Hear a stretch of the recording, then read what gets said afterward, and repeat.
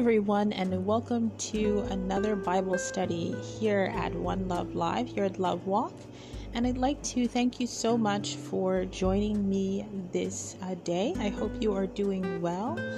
Today we're going to come together as we normally do to go into the Word of God to find practical application for our lives. And so today I want to talk about something that I think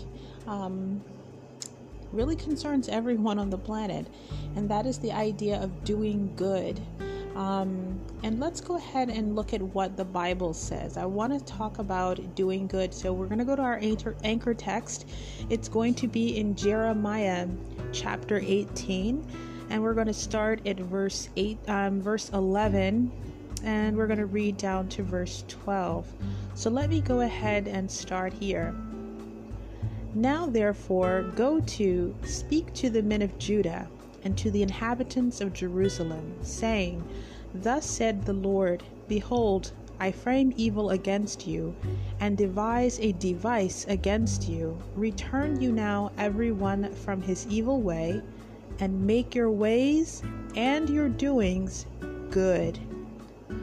And then of course it says in verse 12, and they said, There is no hope, but we will walk after our own devices, and we will every one do the imagination of his evil heart. So I think this is a very powerful verse, a couple of scriptures, and it's one of those scriptures that kind of makes you kind of scared. I mean, whenever I read scriptures like that, it just gives me a little chill.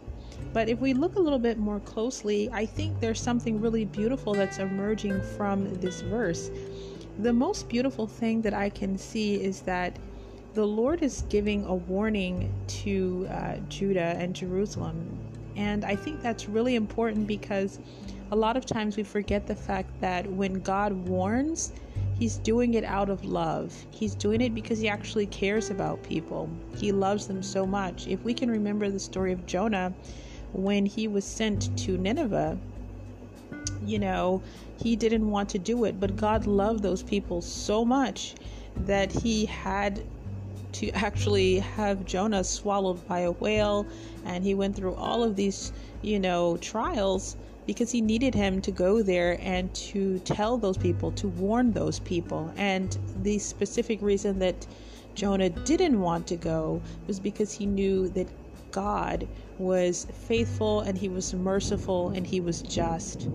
So one of the things that I think is critical in Jeremiah 18:11 is that He says, make your ways and your doings good. Look how simple it is to just kind of change things, to kind of change anything that's been pronounced. All that horrible pronouncement. He said He's framing evil. He's devising a device. But He's telling them that right now you have this option to change that. I won't do that if you make your ways and your doings good.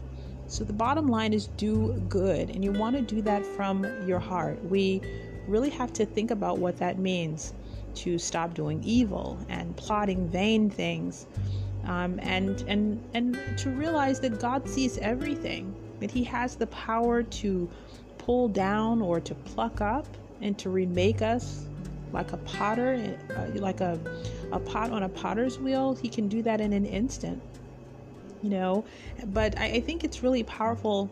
After saying this, he tells them, I've got all these things that are going to happen, but I need you guys to change. I will need you to do good. And their response is really what's powerful here. It just kind of blows me away. They say in Jeremiah 18:12, they say, there is no hope, but we will walk after our own devices, and we every one do the imagination of his evil heart. Think about that. That's so powerful. This idea of walking after the imagination of one's evil heart is a concept that's throughout many scriptures in the Bible. You can find it in Genesis 8 and 21. You can find it as early as Genesis chapter 6 verse 5. And God talks about the imagination of mankind's evil heart. And it's easier it's really important for us to understand that it is easier to decide to do evil than good. We have a propensity for it. It's called sin, and it's in the flesh, and it's there always beckoning to us. When God was talking to Cain, he said sin is crouching at the door. That means it wants to devour you. It wants to have mastery over you. And so we know the scripture where it says that without hope, the people cast off restraint, and then they just do what feels right, what they want to do. And I know that's a very familiar trope, do what feels right. A lot of people are doing that today. And, doing what feels right in that moment is not always the thing that is right, whether it's for people, other people, or ourselves. Oftentimes the things that we do that we know are not right, those things come back to hurt us, and they come back to cause great pain, physical, mental, psychological, social distress in our lives. And they said there is no hope. And I think that's something really important to remember, is that sometimes people feel like there's no hope, and so they resort to doing many horrible things because they don't believe that there's a better tomorrow. And I think that's what God is all about. Imagine a people who have given up the possibility or the hope to do good. What a terrible place to be. With God, there is always hope. They fail to understand that obedience to his word, that was hope. That God looks and sees a man who changes his ways. He says, go and sin no more. This means there is life after sin. There is life after the transgression. There is life after calamity. And I think a lot of times people just throw their hands up and give up. We're in a difficult time. I'm in a difficult space. So I'm just going to do anything. I'm going to eat anything. I'm going to live any kind of way. I'm going to do this with this person here, or I'm going to find myself over here because there's no hope. It's that idea that there's no hope. That's really what gets a lot of people. And if you look at Joel chapter 2, verse 13, I want you to think about what we miss when we give up hope and we start kind of doing certain things that go against God's word. So we're going to read now in Joel chapter 2, verse 13. It says, "And rend your heart and not your garments, and turn to the Lord your God, for he is gracious and merciful, slow to anger, and of great kindness, and repents him of the evil." So it's saying, tear your heart and not your garments. Back in the old days when something terrible was happening, people would just sort of tear their garments in just distress. And people who are under great distress sometimes will do that. But he's saying, don't tear your garments. He's saying, tear your heart. He's saying, break your heart for the Lord. And I want to know, who has a broken heart for God? Who laments his absence? We may weep for a lover or a lost child, but what about the Lord? People nurse wounded hearts for lost loves and lost children for decades, but no one laments the hurting that we do when we hurt God by disobedience, by hurting his innocent humanity and cursing his name, using it in vain. Quite frankly, our priorities are off, scattered and confused.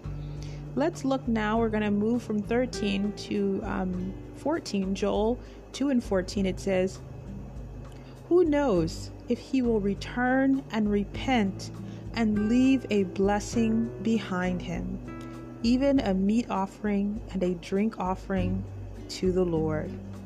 God will leave you a meat offering to give to himself. That's really too much. God provides to us even the gift that we would give him. Not only will he turn from what he is intended to do to a wicked man, he will even leave a blessing behind. Who is that loving and kind? Like, seriously, who does that? Let's go ahead and read down to Joel chapter 2, verse 15. God says, "Call a solemn fast. Be serious about turning back to God and doing what is right. Think about that. These are ways that we can come back. These are ways that we can change things. People are always asking, what are the solutions? What can I do to get back right with God? What can I do to,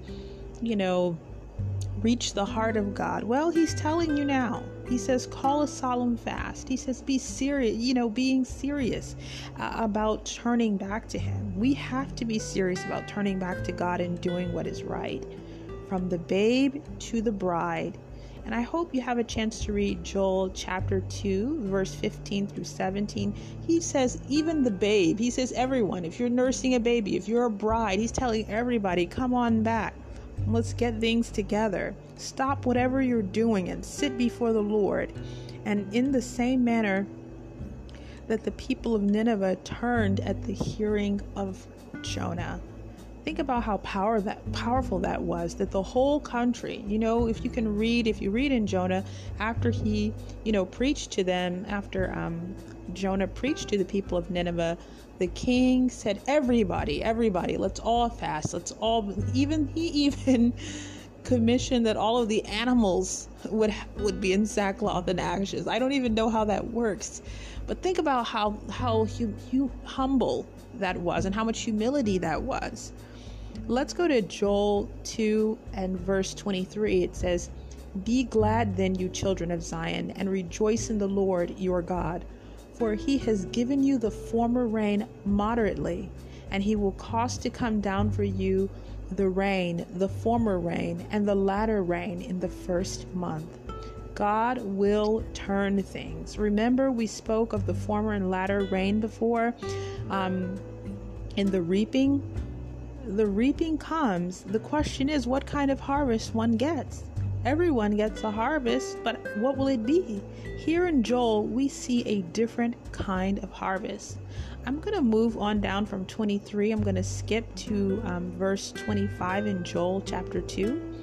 And I will restore to you the years that the locust has eaten, the cankerworm and the caterpillar and the palmer worm, my great army which I sent among you. Not all armies are made of men. Some are made of disasters. Some are made of plagues and misfortunes, tragedies and loss. Some are made of both. But it's important to know not all armies are made of men. If you read to Joel 26 and 32, in chapter 2, it talks about God's mercy for us turning to righteousness. How can he be so kind? He is well prepared to bring peace, abundance, and restore a robust fellowship with him should we return. Who forgives with such completeness as our God?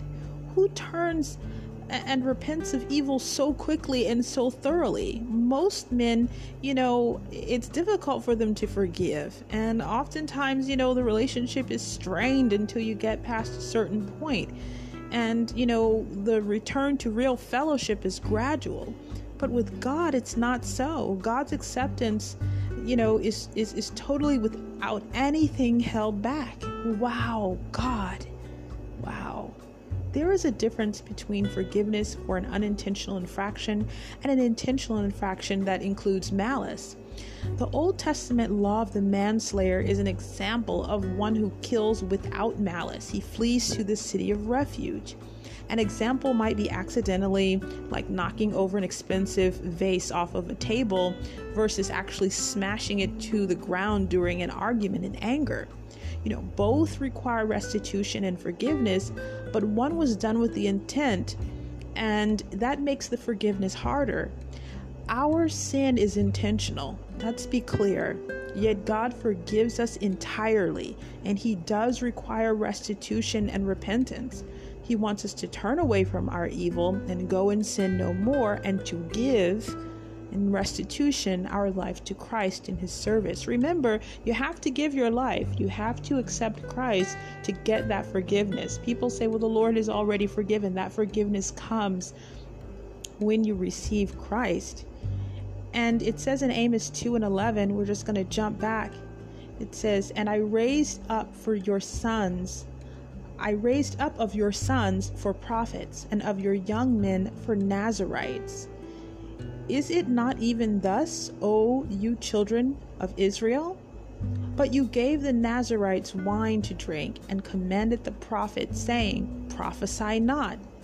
So in Amos 2 and 11 to 12, once again, we are looking at what these people are doing to God's holy people.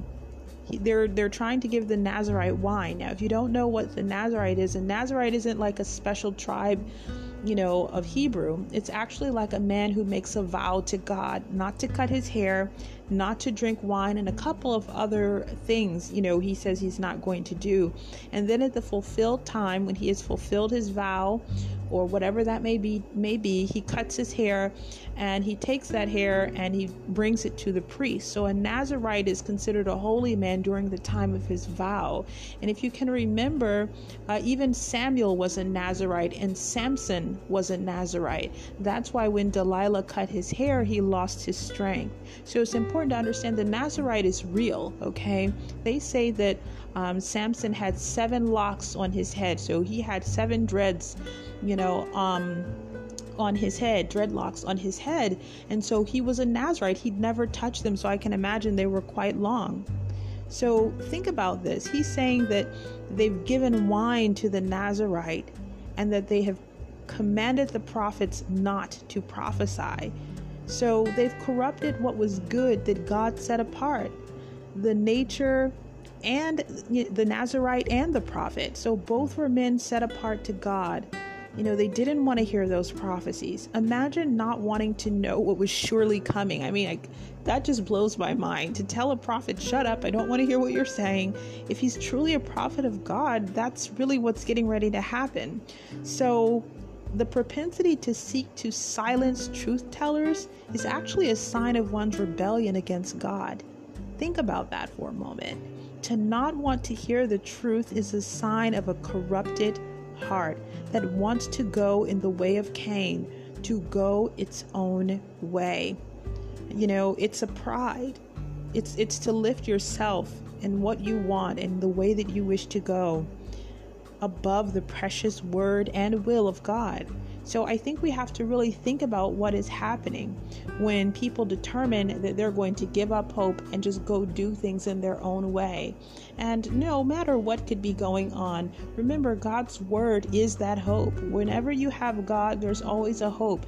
It's never the end of the story when you have God. God can raise a man from the dead. He can, revive a friendship that has been dead for years and years. He can revive a love that has grown cold. He can revive a family that has been completely broken apart. He can revive a nation that has fallen to ruins. You just have to keep believing, and you have to act on that faith, and you have to do God's word. He's saying that quite honestly here. So if you have a chance, I hope you'll read these scriptures in Jeremiah, in Amos, and also in Joel. I know these are some out of the way verses, but I think they're powerful tools and stories and principles and concepts about the way that God acts. God isn't one who holds a grudge forever. It's up to us to change. There's always a door to open. When we are warned to change and do what is right, to do good, that's a warning of love. People talk about love in so many ways, but they don't talk about that patient, consistent love that tells you the truth even when it hurts, even when it doesn't feel so good. And remember, if you don't want to hear the truth, there's a level of rebellion there, a level of pride there that wants to go in your own way, just like Cain.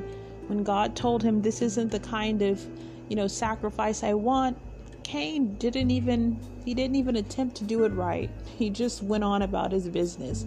And that is why that sin was crouching at the door. So I pray for you, wherever you are, that you will be pliant in the hand of God and you will do his will. And that whatever thing that you may be doing, whatever thing that may be tempting you, whatever thing that you know is not right, I pray that you turn and you do what is right. You make things right. You provide restitution if you've hurt someone, or you've done something, or you've taken something from someone.